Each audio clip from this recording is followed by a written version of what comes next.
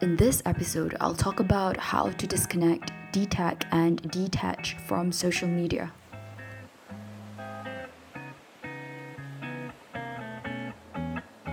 Hi everyone, welcome to episode 5 of Between the Pages. And in this episode, I'll be jumping in on how I'm disconnecting, detaching, and detaching from social media, basically the 3Ds, and in particular, on how I break the addiction of social media in order to gain a better focus.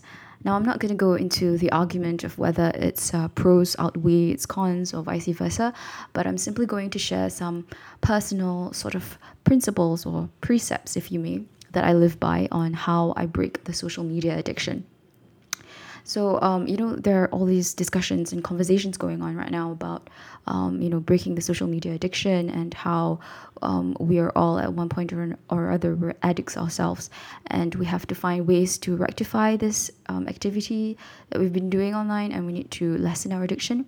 So, yeah, I don't know if you've noticed, but I'm actually currently on airplane mode, and it's basically my term for a temporary hibernation, also known as missing in action, also known as school holidays are here. So, give this teacher a break. So, I needed to deactivate my Instagram for a bit. I deactivated it to retreat in my cave. I do this intermittently actually, and I find this incredibly liberating because I find social media to be a black hole. I've chatted with a few friends about it, and we unanimously agree on how time sucking social media platforms really are. So I think to catch yourself at that moment where we're spending too much time online, you need to be aware of it. The awareness is important. So when we are aware, we can then rectify our actions. So I'm just going to be jumping in on the three principles that I have, or three precepts that I follow and live by when I find that I've been spending too much time online. So the first thing is to remember out of sight, out of mind, which is basically the thing that if you don't see it, then you don't use it, right? So I won't say to get out of social media completely, because I know it's not entirely impossible now that we're all, digital prisoners kind of thing. But here's a practical tip. Like, we can delete the app or disable the feature. Like, personally, I prefer disabling because I feel that I can be practically non-existent on the online, the cyber world, and people can't really contact you as you're recharging offline. So I'm not too sure if Twitter has the feature, but I think Instagram does, and Facebook too, I think.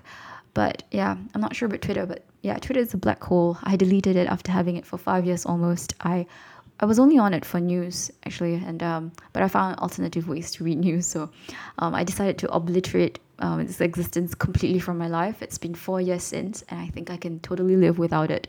So anyway, I wanted as little distraction as possible. So now it's only Instagram and Facebook, but I can slowly feel my gradual disappearance of my internet self on Facebook. But anyway, even when you're not around online for a bit, if people really need to get in touch with you urgently, you have other means, right? Like you can be contactable through your number. People can still WhatsApp you, they can still call, email you. So yeah, it's not like the end of the world if you're not online.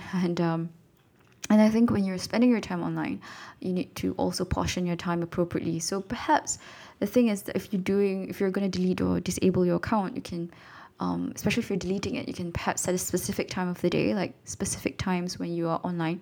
So you schedule your social media activity, and maybe, check in the mornings when you're recharged, or either that or after work when you're unwinding. So you basically portion your time, and you can also put a timer if you want to. So yeah, so you know that whether you have actually spent too much time online or not.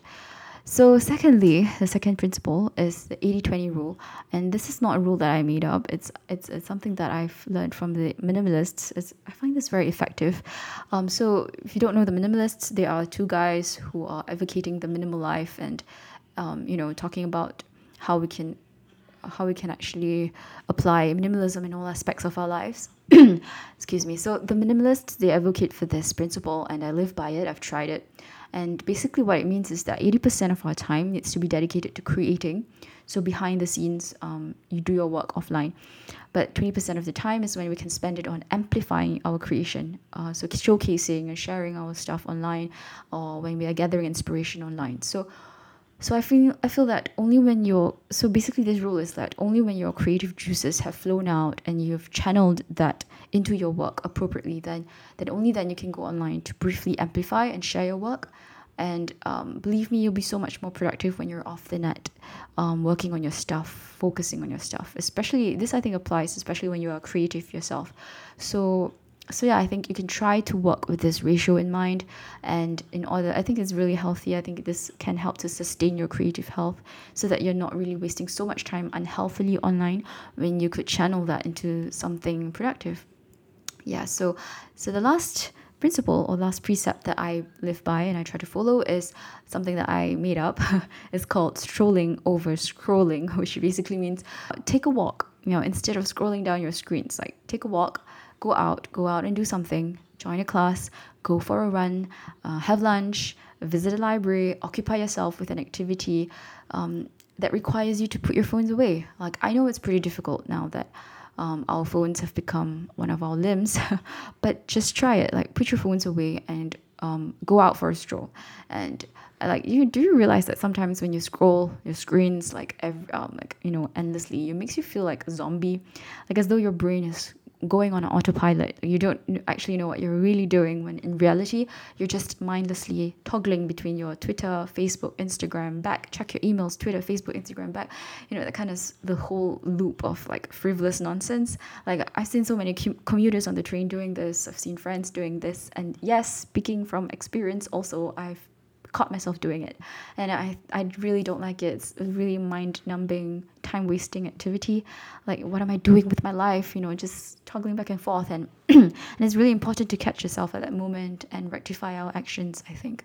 So I don't know, I think this sort of inactivity that we're sucked into doing kind of also stems from fear, don't you think? Like, it's psychological. Like, we've been so in tuned into getting updates from people online that we develop this sort of fear of missing out, FOMO.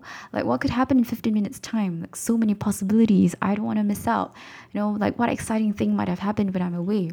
Now, when you get a barrage of news each time you're online, like, oh, she's getting married, or oh, he's just got a new car, or she's in Japan now, or oh, his cat is so cute, like, when you're online, you're constantly bombarded with news that are not necessarily important, nor does it add value to your life. And then you develop this FOMO thing, like fear of missing out. Like, I'd say try to just pause for a while and think for a moment, like, what exactly are you missing out on? Like, instead of having this fear of missing out, let's all turn it into a joy of missing out, JOMO.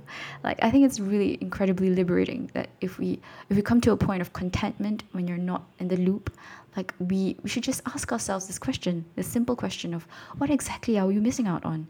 I don't think you're missing out that much. If it's not life changing, something that's not life altering, then you're really not missing out on nothing. Like, a lot of the times it's just noise that you've got to filter. Like, you're not missing out on much. In fact, you're adding more value, more stuff. You're missing less, actually, if you're offline. So let me just recap again all the three precepts that I follow, three principles that I follow. First thing first is out of sight, out of mind. So basically, if you don't have the app, you won't use the app. So you either disable or delete it. Secondly, 80-20 rule. So 80% creating, 20% amplifying. And last but not least, stroll over scroll. Go out there and do something instead of scrolling down an endless, bottomless chasm of nothingness and turning your brain into mush. So ultimately, you have to remind yourself, and I remind myself of this ultimately, of the surah Al-Asr in the Quran, where Allah subhanahu wa ta'ala reminds us of the importance of time and what we should do with our time. So as Allah said in this surah, I swear by the time, most surely man is in loss, except those who believe and do good and enjoin on each other truth and enjoin on each other patience. So I always try to go back to this. I always have to be mindful of my own activities, my own time, and to always do good with it, to be productive, and do beneficial things with it. And may we remember always, I pray that we always remember this blessing of time, and may we always remember also to remind each other of that, and may Allah put barakah in the greatest gift we so often take for granted, which is the blessed gift of time. So inshallah, I will catch you in my next episode, and I hope that you all will have a productive week ahead. Bye.